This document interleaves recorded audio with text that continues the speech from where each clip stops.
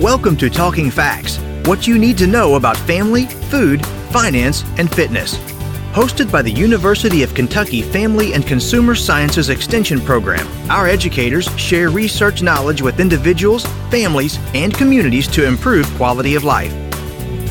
Hello and welcome to Talking Facts. This is your host, Dr. Jennifer Hunter, Assistant Director for Family Consumer Sciences Extension at the University of Kentucky.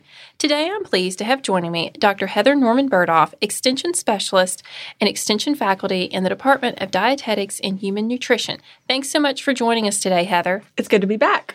So today's topic, I think, is one that our listeners hear a lot about. I know that I see a tremendous amount of it on social media or in the news, but we're going to have a conversation about the keto diet and learn a little bit more about what it is, how it works, is it actually safe? Because I do think that we hear so much about it, and I can think of several friends right now that have said, well, I'm doing keto, and I personally do not have a tremendous amount of background. So let's start with just what is the keto diet? Yep, let's definitely start there. I'm glad you mentioned social media because I actually looked up yesterday on Instagram the number of hashtag keto, how many times it had been used, and it was like 11.1 million times. Seriously? So a lot of people are doing this, are interested in this, or are posting on social media about foods that they're choosing to be a part of this diet.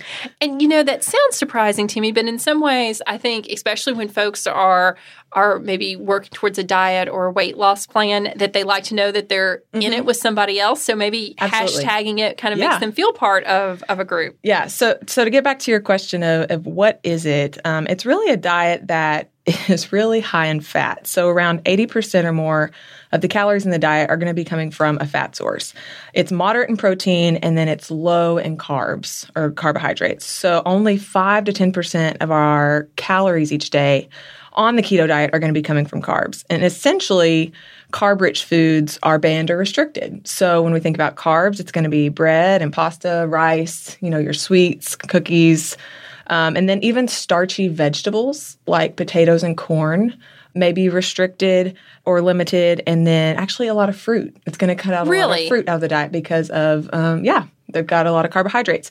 So if we actually compare this to what the current recommendations are for what your daily caloric intake, what it should look like, we're actually recommended to consume about half of our calories from carbohydrates, so around 45 to 55%. And so you can see that we have a major switch here in where the calories are coming from in our diet if we're dropping down to 5 to 10%.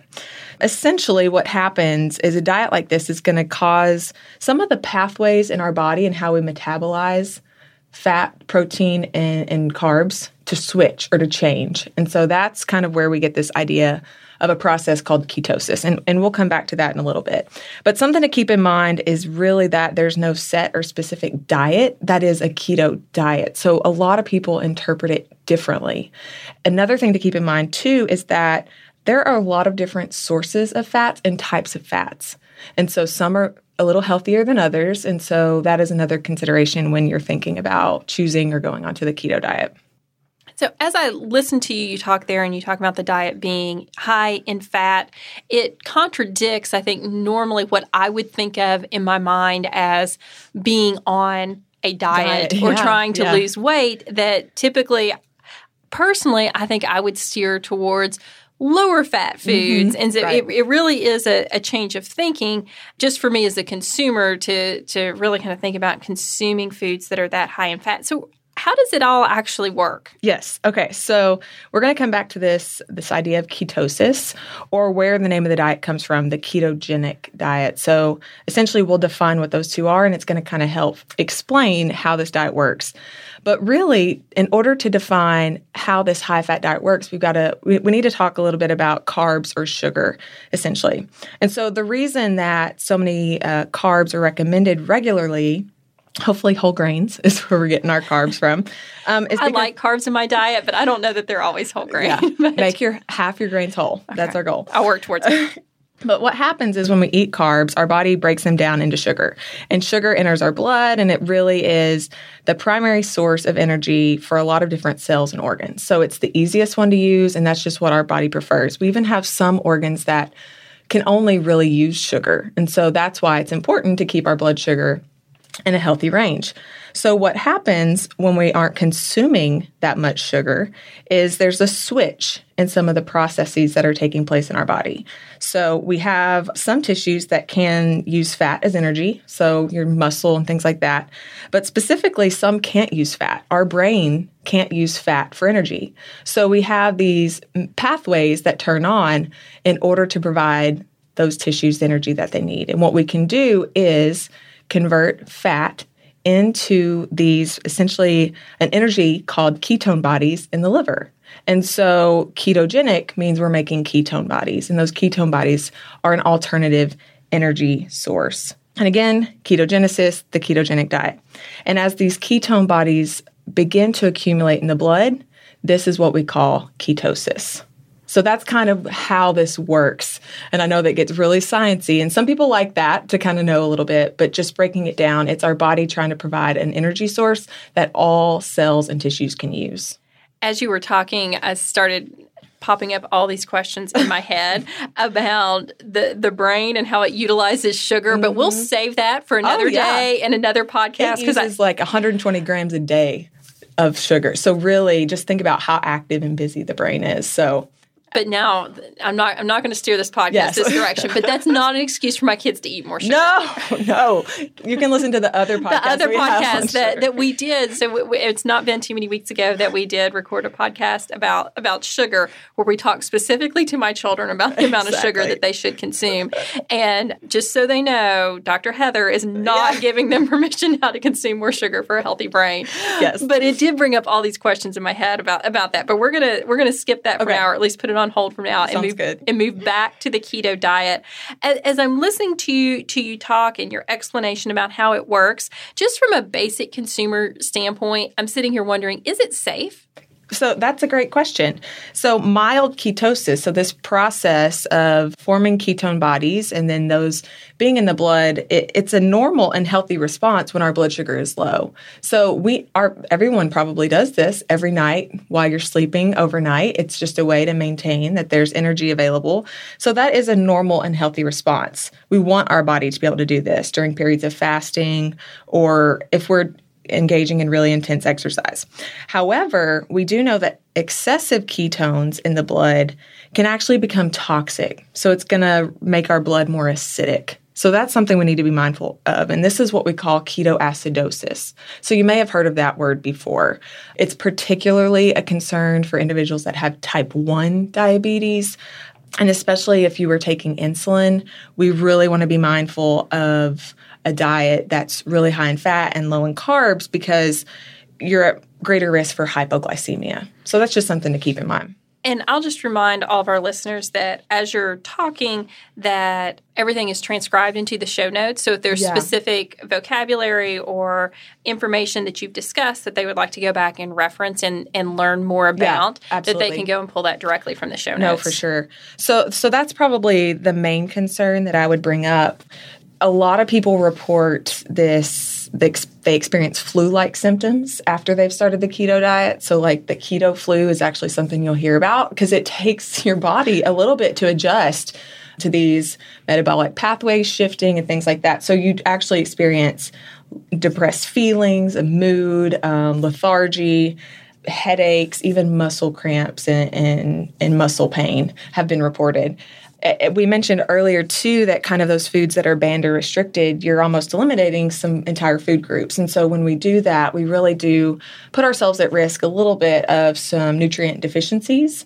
And one particularly, if we're removing all grains, is fiber. And so people actually report, too, when they're on the keto diet, that they experience more constipation and GI issues because they've eliminated a lot of fiber. And we get a lot of fiber from our fruit as well. Right. So when those food groups are gone, that could potentially be a side effect. And then the last one that we kind of don't think about is the strain that this may put on our kidneys if we engage in or use this diet for a long amount of time, because the kidneys are really trying to balance everything out. And so those who engage in the keto diet, they may be at increased risk for kidney stones and some other kidney issues as well. As I'm listening to you talk and thinking about some of the side effects, like you talked about the keto flu, that there would be almost with any diet plan, if someone goes through a rapid change in their diet or a quick change in their diet, that there could be some type of symptoms or side effects that they experience. Yeah, for sure. That most people, when we hear them talking about keto, they're thinking about it in terms of a weight loss plan. Yeah. Yep. Is there evidence that supports that it does help individuals lose weight? So, great question. And I think that's probably what everyone listening to this is probably wanting to get Does to. it work, Heather? That's the magic question. So, we hear a lot of people talk about how the keto diet causes you to burn fat. And we're turning fat into these ketone bodies for our body to use as energy. And so we kind of think, we're burning fat, we're going to lose weight. But you have to remember also that we are primarily only consuming fat. So you want to burn those fat stores you have, but we're also taking in a lot of fat. And what your body's most likely going to do is utilize the fat stores that are most readily available, and that's going to be what's in the diet. So just kind of keep that in mind. Just because we say we're burning fat doesn't mean we're going to just be melting it off our bodies. But I will say that there are some short-term studies that are showing small but promising effects on weight loss and even other risk factors for heart disease and diabetes in adult populations. There may be a few reasons why that this is the case, and that's what we're seeing in some of these small studies. For example, if you eat a lot of foods that are high in fat, you might not be as hungry as often. You may feel more full longer, and it kind of signals to your brain that you don't need to eat as much, so your appetite might decrease a little bit. So that could be a reason. Another possible explanation could be you're actually burning more calories in your body because of the processes that are now taking place. That your body's working harder. Yeah, your body is working a little bit harder because it's trying to make these ketones. So that could be a reason that we may see some of the promising effects for weight loss. Now, what I want to stress here is that we have no long-term studies. All of these studies that are showing promising effects have small groups of people, and they are short-term. So we really don't know long-term the impact of the keto diet on weight loss. I think obviously our goal today is to just learn more about the keto diet and just to understand it in terms of generalities, but that for anyone considering any form of diet plan, that we would always recommend that they have a conversation with their healthcare provider to make certain that it is a diet plan that is safe for them and will meet their needs and work towards their long-term health goals. But in general, who should be considering the keto diet, or who should be doing it? Yeah, so if you are considering the keto diet, I strongly, like you just said, I strongly recommend that you talk to your healthcare provider, especially if you do have some of these risk factors for heart disease or diabetes.